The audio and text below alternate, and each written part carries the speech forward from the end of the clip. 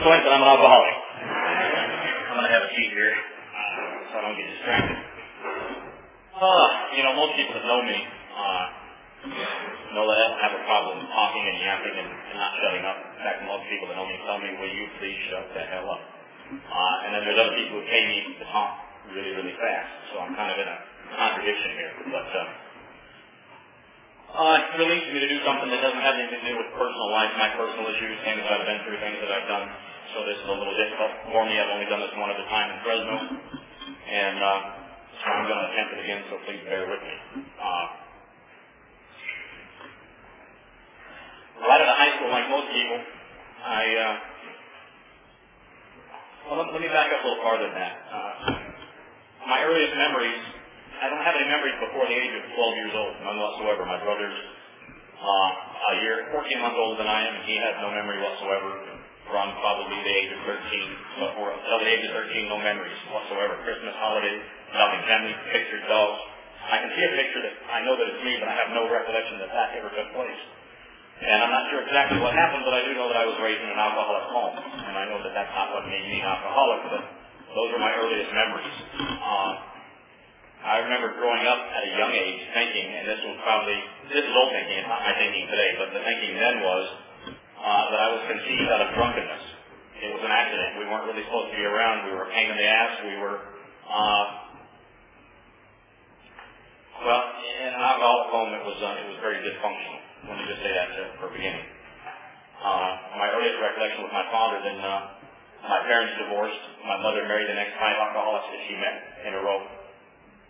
Within days of meeting him, she'd married him. And my father had married four more times also.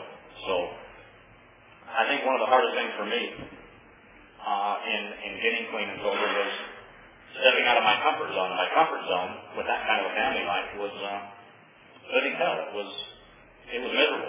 Chaos was normal to me. I remember dating people that were just normal and just wanted to have fun in life, and it was so abnormal to me that I had to do something to change that, because it just wasn't comfortable for me. So it kind of made it real hard for me to attempt to get clean and sober. I'm not making excuses. It's just what happened to me. Being a little lost as a kid, with not a whole lot of family guidance and people that really took interest in your young lives,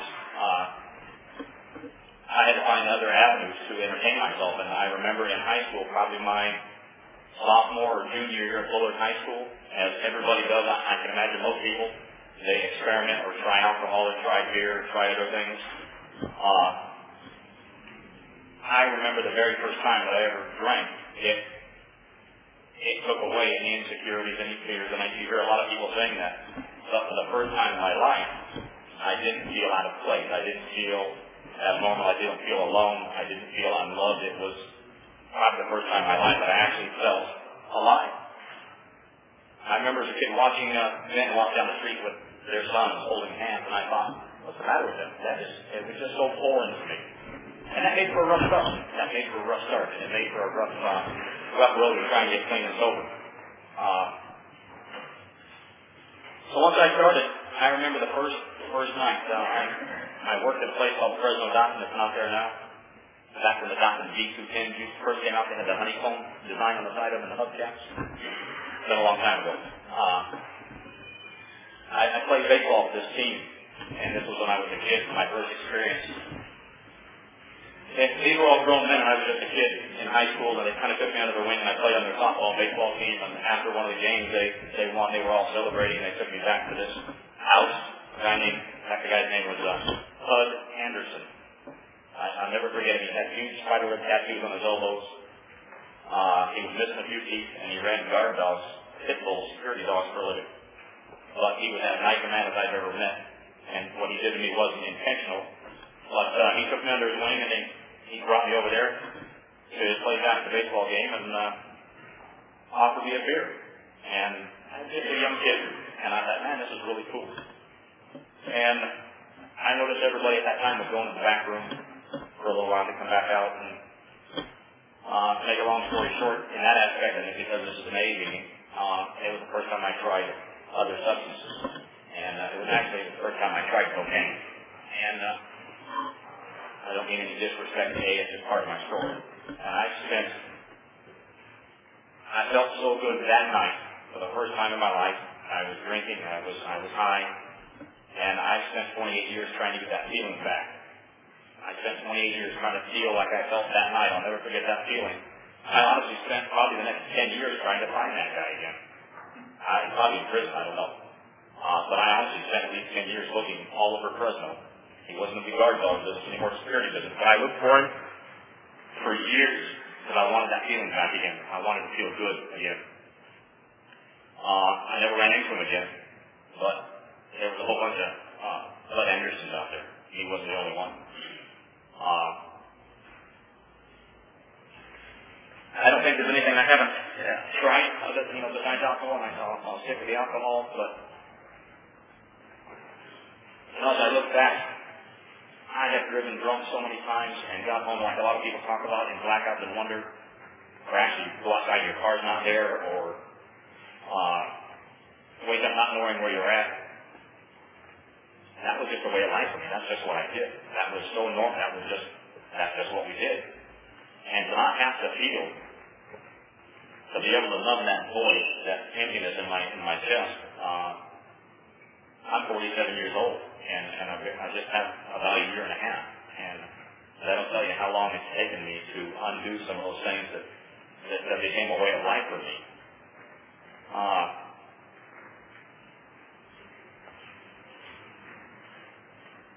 Well, when I realized, as a kid, my grandfather died from alcoholism. My great-grandfather died from alcoholism. And I think the concept when I was younger was that, and you hear people talk about that, most of our stories, I don't want to say a broken record, but a lot of them have the same insights. The same for the people carrying the brown bags and sleeping on the park bench when you go down to City Hall or downtown Fresno. Those were the alcoholics. Those were the people that were drunks. And so I didn't really see myself as having a disease. I was raised around it. We had tappers in our living room until I was old to leave the house. My aunts and uncles had tappers in their living room, kegs of beer in their living room. And so my family, as a kid, we spent every night going to their house and then coming to our house. And that's just what they did. And I remember giving my dad a hard time one time about when I finally realized that this was a disease that I possibly inherited, a genetic predisposition. I gave my dad a really hard time. I told him, this is your fault. This is because of you. And one thing he said that I agreed with, he said, that very well may be true, but I've been sober for 20 years now. So if you inherited a gene to get drunk, you also inherited a gene to get sober, because I've been sober for 20 years now. And I kind of gave up the fight with my dad at that point. There was nothing left to argue with him about. It was what he was saying was true. It worked for him. It worked for a lot of other people. Last time I spoke in Fresno, they gave me an out. If I wasn't able to speak for 45 minutes, they allowed someone else to take over. But I don't think they have that option here. Do they, Bill? No. I'm sweating already. I'd much rather be selling something to you for an absorbent amount of money. I'm comfortable with that. As a lot of alcoholics, and I tell you my childhood not because that's what made me an alcoholic. And as I mentioned earlier, it's just my story. It's just what I went through. It had nothing to do with why I turned out to be an alcoholic. I have a disease of alcoholism, and it has nothing to do with alcohol. When I include alcohol in my disease, and I'm off and running.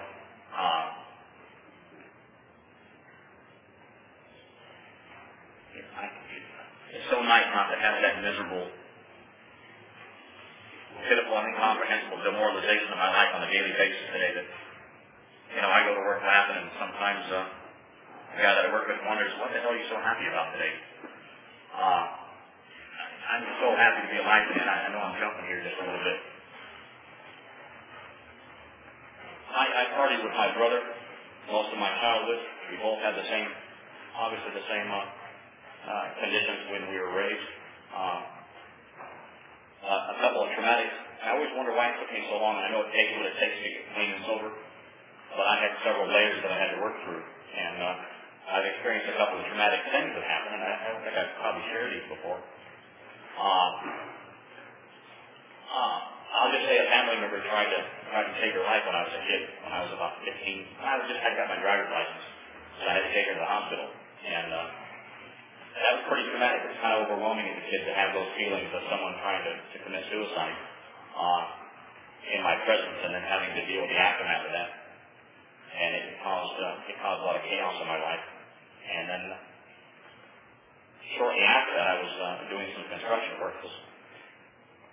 When you're drinking and doing other issues, it was kind of hard to be dependable. So I got into the construction trade because you could work for a while and then not work for a while and work for a while. If you were handy with your hands, there was always work available. And you could be able to inconsistent in your mannerisms, in your daily approach, and still find work. I was remodeling a house out in Centerville. I don't know if you know where that's out on the Kings River. There's a gravel pit. One of my mother's husbands, we were moving into a house out in Centerville on the Kings River, and there was no phones. There was electricity, but no phones or cell phones weren't popular back then. I don't know if they were around. If they were, you couldn't carry them very far because they were pretty good size.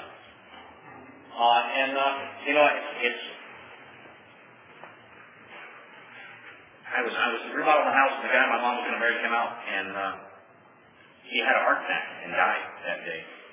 And I remember for a long time after that, I stayed drunk for a long period of time.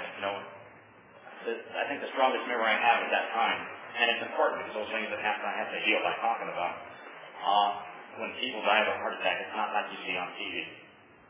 They just don't go there and fall over. And I remember there was just the two of us there, and it took a long time for somebody else to come out to the house where we were. And it seemed like forever. I don't know how long it was, but it seemed like forever. And a gentleman, Ray, died of a heart attack while I was there with him. And I stayed drunk and high for several years after that. It was a very traumatic experience for me. It didn't make me an alcoholic, but how I responded to it, how I responded to different issues in my life, are not, probably not, well, I don't say that's not a normal response, but that was pretty rough at the time.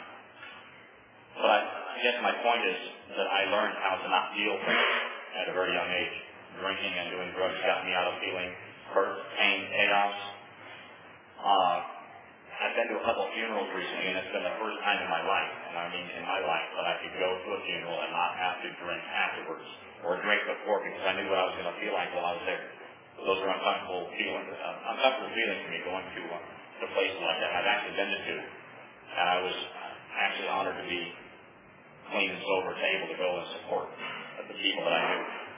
That was a very nice feeling.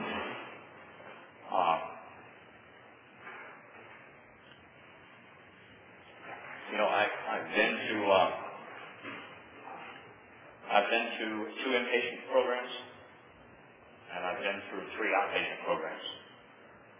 And I drank and used through all of them.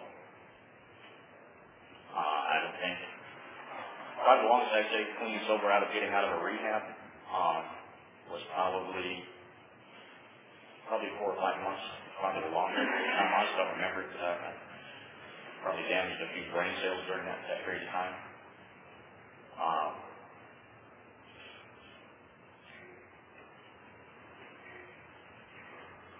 Life is so good that I want to cut to the good stuff. I want to jump. What it was like, what happened, and what it's like now. I'm so excited about what it's like now that I want to tell you about that, but I guess I need to tell you how I got to that point. I don't have, Eddie was here last week, and it was nice. She's told her story before, and it was nice, and this is kind of new for me, so I'm struggling just a little bit.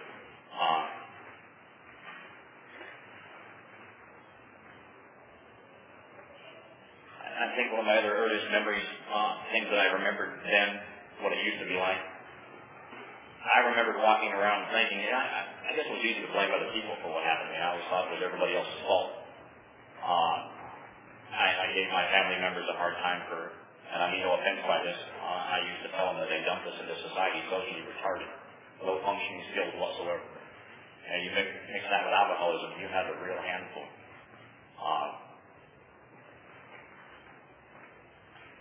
I'm out of town recently, and I went to Morro Bay for a week with the family. And a guy was at one of the speaker meetings, or one of the meetings I went to, he asked, the topic was, why do you go to meetings? And it was instantaneous for me. I had nowhere else to go. All my drinking and using, there was no doors open. There was no doors open. My family didn't want you. They wouldn't return your phone calls.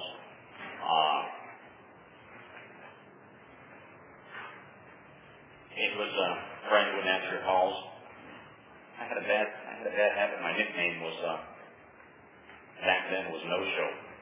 I'd look against it to go see somebody or go fishing with a friend or something, or to do an auction or to do just about anything. And I wouldn't show up. I had the greatest intentions in the world. And being an alcoholic, you know how that can be. It was a little tough holding true to some of those promises that I made.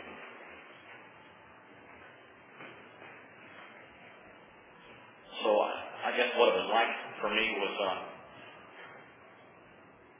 when I started drinking and doing other issues.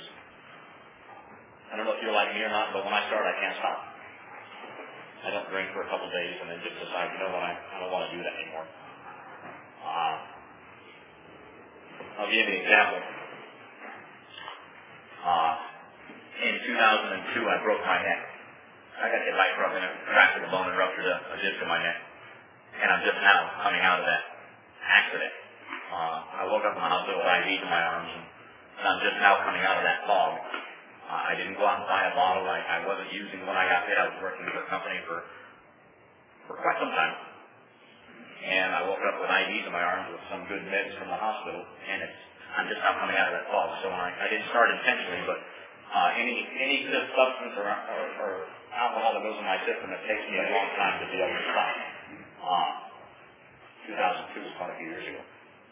The time before that, I had a major surgery in 2000. Actually, in 1992, I had back surgery. And it took me probably until 98, 99 to stop at that time. There's no ifs, ands, or buts. Some people say, well, let's not have a beer. I don't try to convince myself that I can have one drink. I know that that's not a possibility for me. I cannot do a little bit of anything.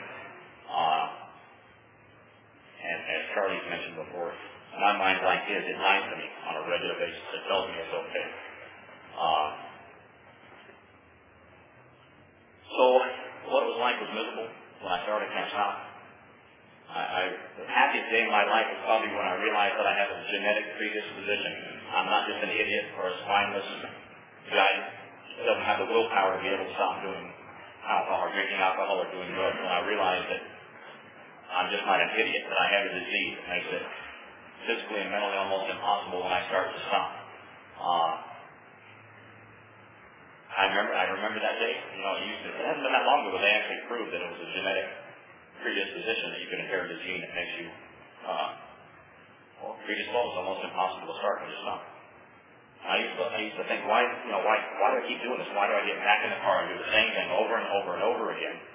I didn't understand it. I had the greatest intentions in the world, just having one beer with the guys after work or on Friday night, and it never, ever. I don't know if at one time it ever worked that way. It just doesn't for me. I don't know about you, but it doesn't work that way for me.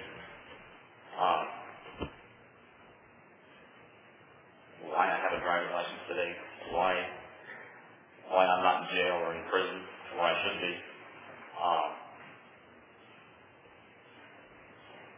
As much as I don't like coming and talking in front of a group like this, to honestly be out of jail, to be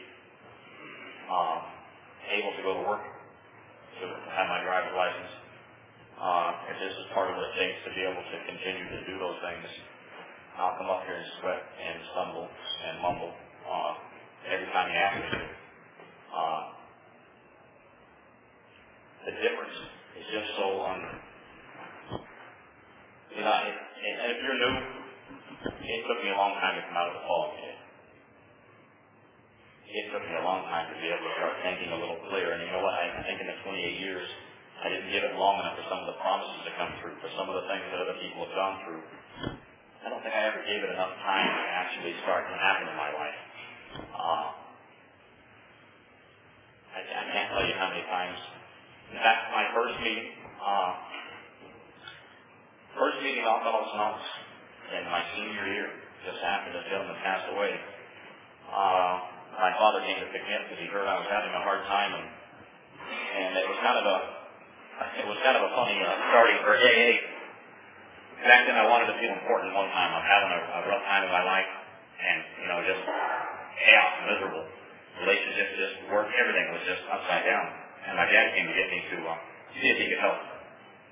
And I remember I researched it. I asked somebody, and back then Betty Ford was the place to go. And here I don't have a pot to piss in, and I tell my dad that's where I want to go. I need to go there. And when he found out how much it cost me, that's not going to happen. It's just we're done talking about that. I had met a counselor that back then she charged I think $25 an hour, which back then was a pretty good hourly rate. And I told him I'd like to go see her on a regular basis, and when he found out it was $25 an hour, he thought, that's not going to happen either, I'm sorry. And he put me in the truck and he took me to the Village Group on Palm and Shaw and dropped me off at A meeting. He said, you can get sober here for free. And back then I thought he did me a disservice. I thought I had no value in his eyes, and he took me and dropped me out of a place that was free because he didn't want to spend the money to get me clean and sober. And I was angry for a long time with him. And there's a couple gentlemen here tonight from the Village Group. And 28 years ago, he took me to a meeting with Palm and Shaw and dropped me off and said, good luck. Little did I know at that time he was doing me the biggest blessing, the biggest favor he could ever do for me. I didn't see it then. And I was still in the fog and angry and had issues. And it was probably a month ago that I actually got to go and speak at the Village Group. The only other time that I've done this, and my father was in the front row. In fact, he called me last night, and my father celebrated 23 years last Thursday. So times have changed. They're different. Sometimes they're better. Sometimes they're just different. But there's hope. So 28 years ago, I went to my first meeting of AA, and the thought of people actually being clean and sober, and you hear people say all the time, it's not something new that I've come up with. I didn't think they were telling the truth, because I was never able to do that. I didn't have the concept of not drinking for a month, 2 months, 3 months. That was just almost an impossibility. So I got, I don't know how many times I went to that meeting. I bounced in and out of that meeting for years. I went to a rehab. They sent me back to the Village Group to go to meetings. The Oxford Family Recovery Group was in Fresno for a little while. I don't think I lasted a month out of getting out of there, back greening again, back to the Village Group.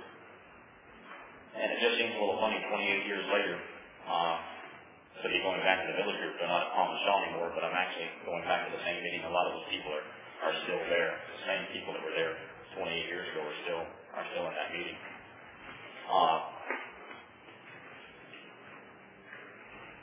When I started to decide that something needed to change, and I started going to rehabs to find out what was going on and try to find out what was going on and peeling some of the layers off the onion, I was just lost.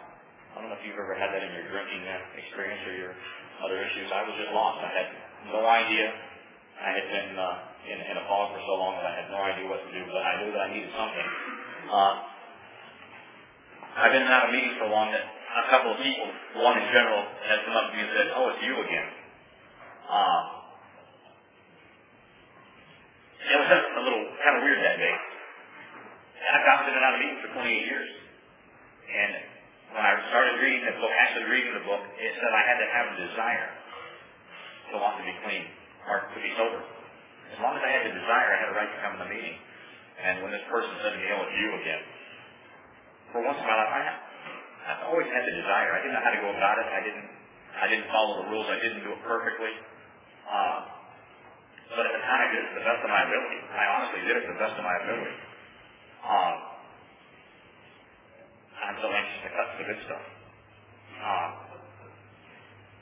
remember I went to bar, and I got a speeding ticket driving there because I wanted some relief. And I'm miserable. I can't stand another day of this drinking and being up for a week, and I can't. It's killing me, and I know it's killing me. So I drove to Par, and actually, I kind of thought he'd let me off knowing where I was going, but he probably thought I was lying. Who's going to drive to rehab themselves?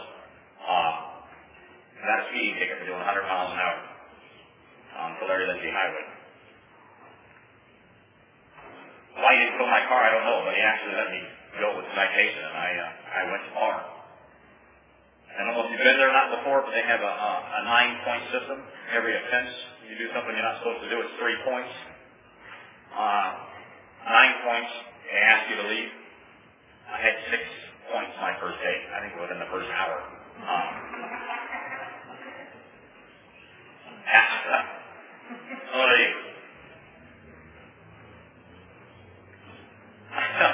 When I walked to the door and the guy started telling me you're going to do this and you're going to do that and you got to do this, and I used a reference that I guess in jail would make him my girlfriend. Let me just say that without saying it. And it was a rough 59 days after that, let me tell you that. Why I didn't leave, I don't know, because I guess they're seeing if you're serious, because they get paid by how many beds are full at night, and the counselors would come out and show me the keys. So you can leave today if you want to, you know that. I asked them to hold my car keys till I left, and they would show them to me every day, seeing if I was serious about wanting to be there or not. And I don't know if you know Bob H. or not.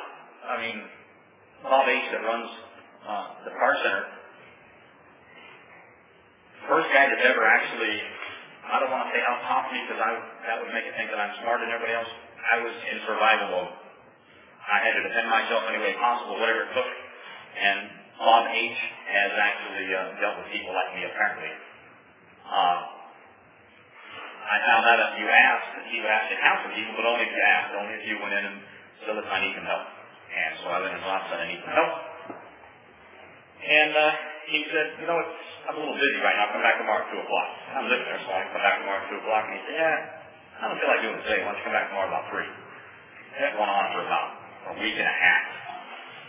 And I was so mad that I just kept going back, but I was mad. I was going to show him. And, at the time I was having problems with substances, and I was in an alcohol house.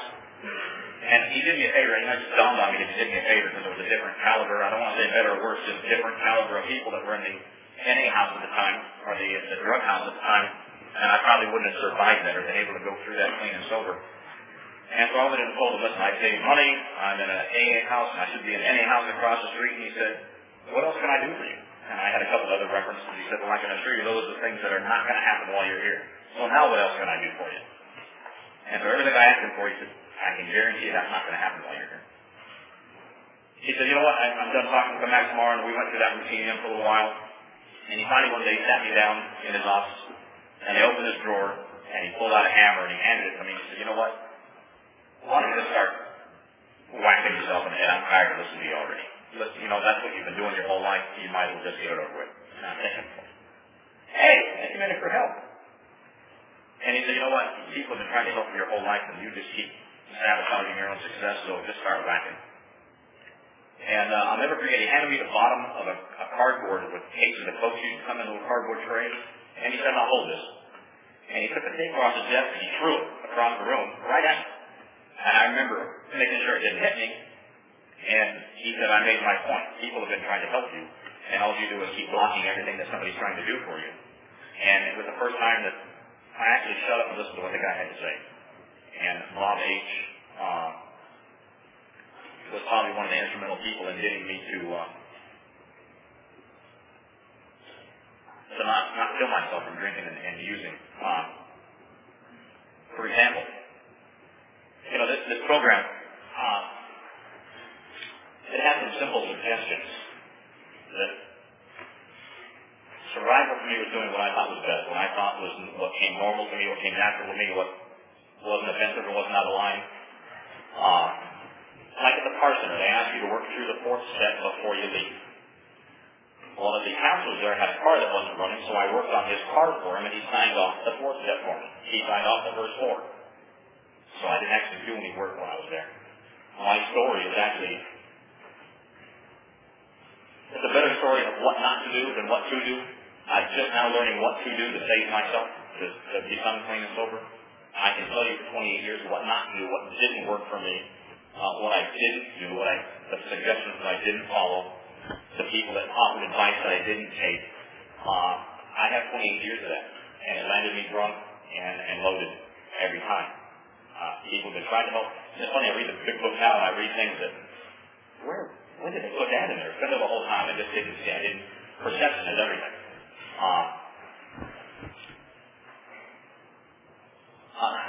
They were so glad to see me leave the PAR Center. I actually stayed. I stayed the 60 days. And this kind of guy was I didn't want to be there. I was having a conflict over something. And I know what it was. They were yelling at us every day about maintaining the house. Because I wasn't good at chores. I don't know about you, Bill. I was already in recovery. I was undisciplined. And I'll tell a little bit about that in a minute. But, I didn't clean house. I just didn't do anything. I just didn't take care of myself very well. And they were honest every day about chores in the house. This is your house. You pay for it. It's a government-run place. You need to take care of it. You need to keep it clean. You need to scrub the walls. You need to vacuum. You need to this and that. Well, I found some repair requisitions one day that if there was anything wrong with the house, they had to submit these to the main house, and you get things fixed. The light wasn't working or the faucet was leaking. Well, being in the construction trade for years, I went through that house top to bottom and found everything that was wrong with my house. My faucet was leaking, the paint peeling off the ceiling of my shower, the seam of my carpet coming apart, and they were so happy to see me go. My God, I was just a major pain in the ass survival to me, with deflecting anything from me back on anybody else that was around me. And Bob and I can laugh about that today. I have this saying, it was funny back then, but not funny,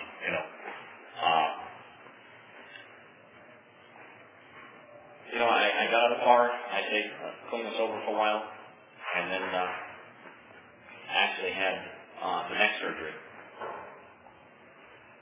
And getting out of the neck surgery, I remember, I was going to meetings at the time when I got in a car accident, and I knew that I knew what was going to happen when I got to the hospital. It happened time and time again when I had broken bones. I asked somebody in recovery to take the medication because I knew I was going to have to take it. I had fused, they took bones out of my hip and stuck in my neck. I knew I was going to have problems, so I asked somebody in recovery who had numerous years to take care of my medication. And so I thought I had a game plan. I had somebody to take care of the dogs, I had things in line. And the day that I was supposed to get out of the hospital, this person came to the hospital who was going to assist me and said, I have to go out of state. There's an emergency in the family and I can't do that for you. I'm sorry. And I remember being offended at the time and said, you know what, I'll just do it myself. Don't worry about it. That was in 03. I had cancer in 02 and 03. I had the surgery. And I'm just not coming out of that fog thinking, you know what, I'll just do it myself. I don't need you. I'm self-sufficient. I bet things have just about killed me. So I stumbled back in and out of meetings. I would get a little bit of time. Anybody that knows me knows my story, knows that part of my family lives in Clovis. And there's an off-ramp on the freeway that I have spent probably 15 years not being able to get past. My experience in Traeger in New London is extensive. I drove there almost every day for 15 years. I sat out like a sore thumb there. But they like to see me because I brought money every day. For 15 years. I don't know how many I'm going to say. Mother's Day, Christmas, Thanksgiving, Easter. I probably in 15 years made it a handful of times to those. I went every year. I attempted to go to Fresno, to Clovis, to those family functions, but I never made it past Traeger and New London on the freeway. If the cops were cruising around in Traeger, then I would just go to New London and vice versa. And I did that for 15 years. That's a hard life. That's a hard life. I have drank away so many houses and cars and relationships. And I used to be just upset because I didn't have I've been married, I don't have any kids. And now I'm kind of thankful that I didn't, because I would have just continued that chaos that I experienced, and I would have wreaked havoc in other people's lives worse than I have already.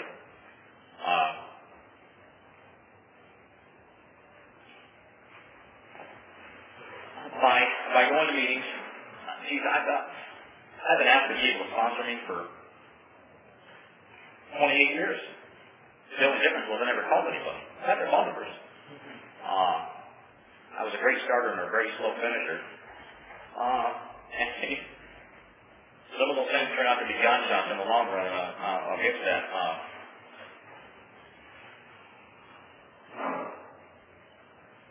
And the simple suggestions that the book of AA talks about, the simple suggestions. I spent my life talking about what I'm going to do, telling people what I need to do, what I think I should do, what I'm going to do, and I've come to the conclusion that recovery in life is an action word. And I can honestly tell you I had the best intentions. I had every intention of staying sober for 20. I had every intention of doing that. I didn't want to get drunk or to get low. I didn't want to do that. And people offered the tools. I read the tools. I guess it took a long time for things to get out of my head and actually make it into my heart. And you hear people saying that from time to time. I was shut down emotionally. I could probably read the 12 steps without looking at the book. I know them inside and out. Knowing what the book says is not enough for me. I have to apply it to my life.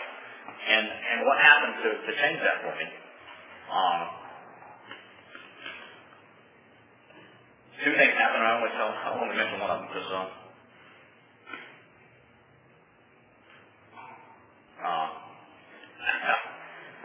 I'm an auctioneer for a living now. And I don't know about you, if you've been at an auction, most of those are fueled by open bars. It gets people to spend money, and they spend a lot of it and don't realize what they're doing. Not always. I mean, it's just a fun environment for people. Not everybody has the problem that I have. They can drink and have fun and not spend their whole life, or end up in Trader when they're done. And I had the best intentions for years and years. I've totaled 3 cars on the way home from auctions, and I had no intention of drinking when I left. My throat was a little sore, maybe a little whiskey would loosen up my vocal cords so I could do the auction. I had every intention of not drinking going to those events, but until recently I realized what it took to not actually be able to do that. The last time that I went to a place to do an auction, and I like this story because the guy that's here, people have heard me tell this story before, but the guy that actually was instrumental in that is actually here tonight. Of all things, the reason I like this event and why it's so important that this gentleman's here, I've been a big brother to a kid, and this is partly a good story and partly something that I have to deal with. I've been a big brother for 23 years, but I've been sober for almost 18 months. So he got to witness a whole lot of chaos in my life when I drank and did things I wasn't supposed to do. I stayed away from it. And to be a mentor to some young man and to have that history, although we're good friends, we always have been. I have some things I'm not really proud of. So I'm doing an auction in Fresno for Big Brothers Big Sisters.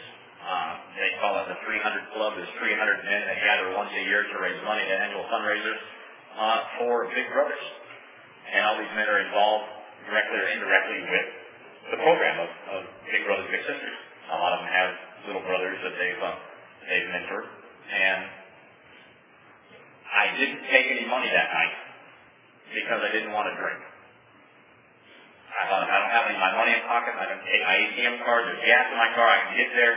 There's no way, just my luck, and party E's just an open bar.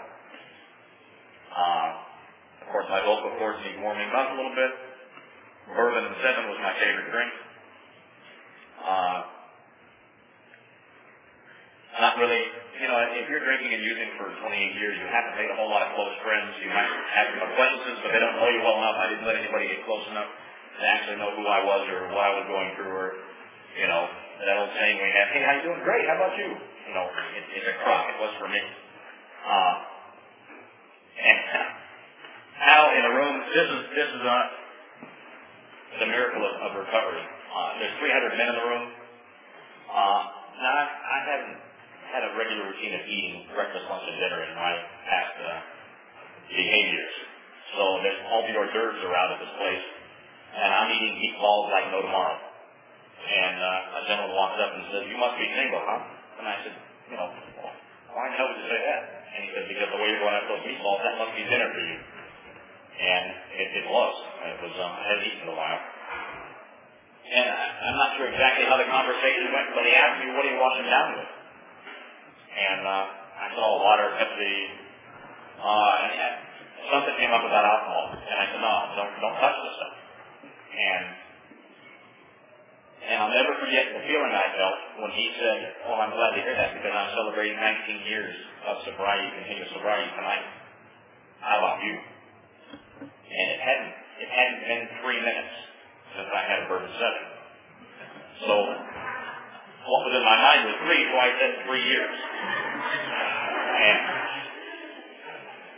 well, I don't know about you, if you know, when I realized I'm lying to complete strangers that could give a rip, whether I did 3 minutes or my third drink, it didn't really matter. I didn't have to lie to this guy.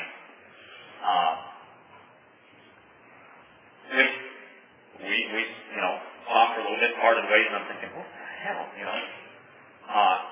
The auction starts, and you know, it's you know, the lighting. It was just the lighting in the room. Somebody was sitting right under a spotlight, and every time I looked out into the audience to do the live auction, all I could see was this guy sitting in the spotlight. And people were a little curious as to why I just turned the microphone off in the middle of my live auction and walked off the stage. Well, I walked out to the middle of the room and asked this gentleman if I could have his phone number. There was something I needed to get straight. And whether he knew at that time what I was talking about, I don't know. Probably. I don't know. I've never asked him. But I walked off the stage, turned the microphone off, and said, "Listen, I need your phone number." We've been friends since that day. We were talking over dinner tonight about all the...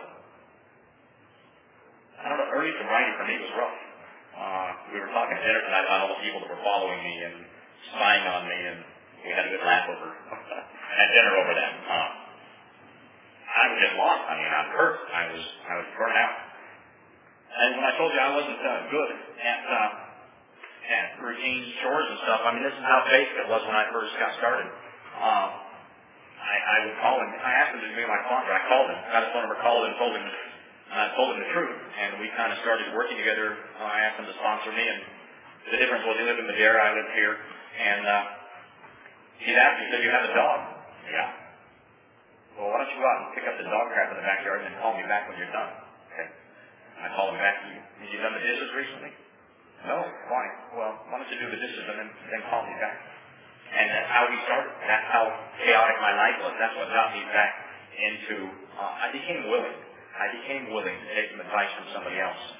And this is probably the biggest thing that had happened in my recovery or attempting to get sober. He said something that I have since learned that somebody said to him.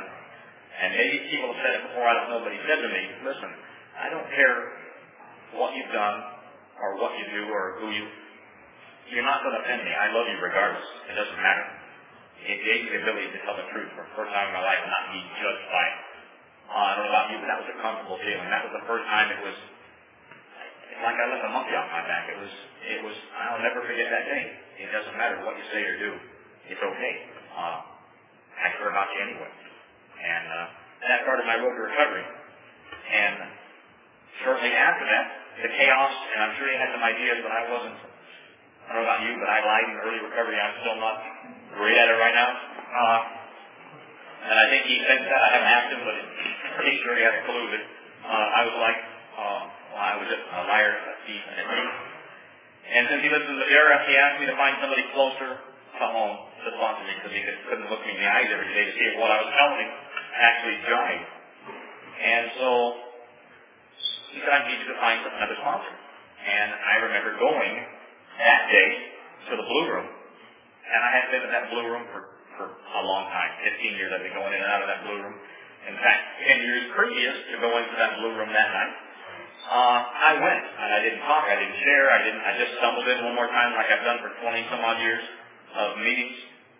And another alcoholic. This is a miracle of the program. I actually took a simple suggestion that somebody gave me, and I took the advice. I needed help. I went to the Blue Room that Sunday night, and at the end of the meeting, anybody who knows me knows I'm working with Charlie. And at the end of the meeting, Charlie walks up to me out of the blue and said, "Listen, you asked me to sponsor you 10 years ago. Are you ever going to call me?" And I don't know how you even remember. 10 years ago. But I took some simple suggestions from somebody who took an interest in my well-being. I took some advice, and I followed that advice. I went, and I don't know that I would have asked Charlie that night because I was lost. I was still hurt. And Charlie said, "You asked me to sponsor you. why don't you call me? Let's get started. And I've been working with Charlie since that day.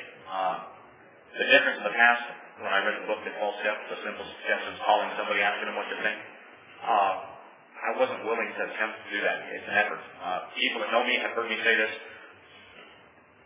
At the same time I started working with Charlie, I had a deaf Australian Shepherd, and if you know my story, I had a couple dogs that died while I was in my disease. They would come up and want some attention. I would brush them away. A couple dogs died from cancer, and they withered up and died, and I still have regrets over that. I have a deaf Australian Shepherd now that comes up and wants to play, and the other dogs, I would tell them, they see my lips moving, and me saying, in a little while later, don't, get away, and the dog I have now doesn't give a shit what my lips are saying. She knows when I get off the couch and grab the leash, I'm getting into action. And she doesn't give up regardless of what I say. My recovery's like that. I told people I'm going to do this, I'm going to do that. Well, that Australian Shepherd, talk is cheap. When you see me at a meeting, you'll know I'm actually getting active in my recovery. When the dog knows I go get the leash, I'm getting active in my dog's life. Instead of just saying what I'm going to do, I just show up. When Bill asked, I just showed up. When Charlie offered some simple suggestions, I followed those tonight. There was a concert. There was supposed to be a concert in town tonight. Some friends came down from the air to go to this concert. We had dinner before. And my first impression was, I'm going to go to the concert with him. Charlie, hey, why don't you come to the meeting for me? I got reminded that, listen, you make a commitment. In my old history, I make commitments and then bail on them all the time. Listen, you made a commitment. Why don't you have dinner with your friends and then come and do what you agreed to do? And, I've become willing.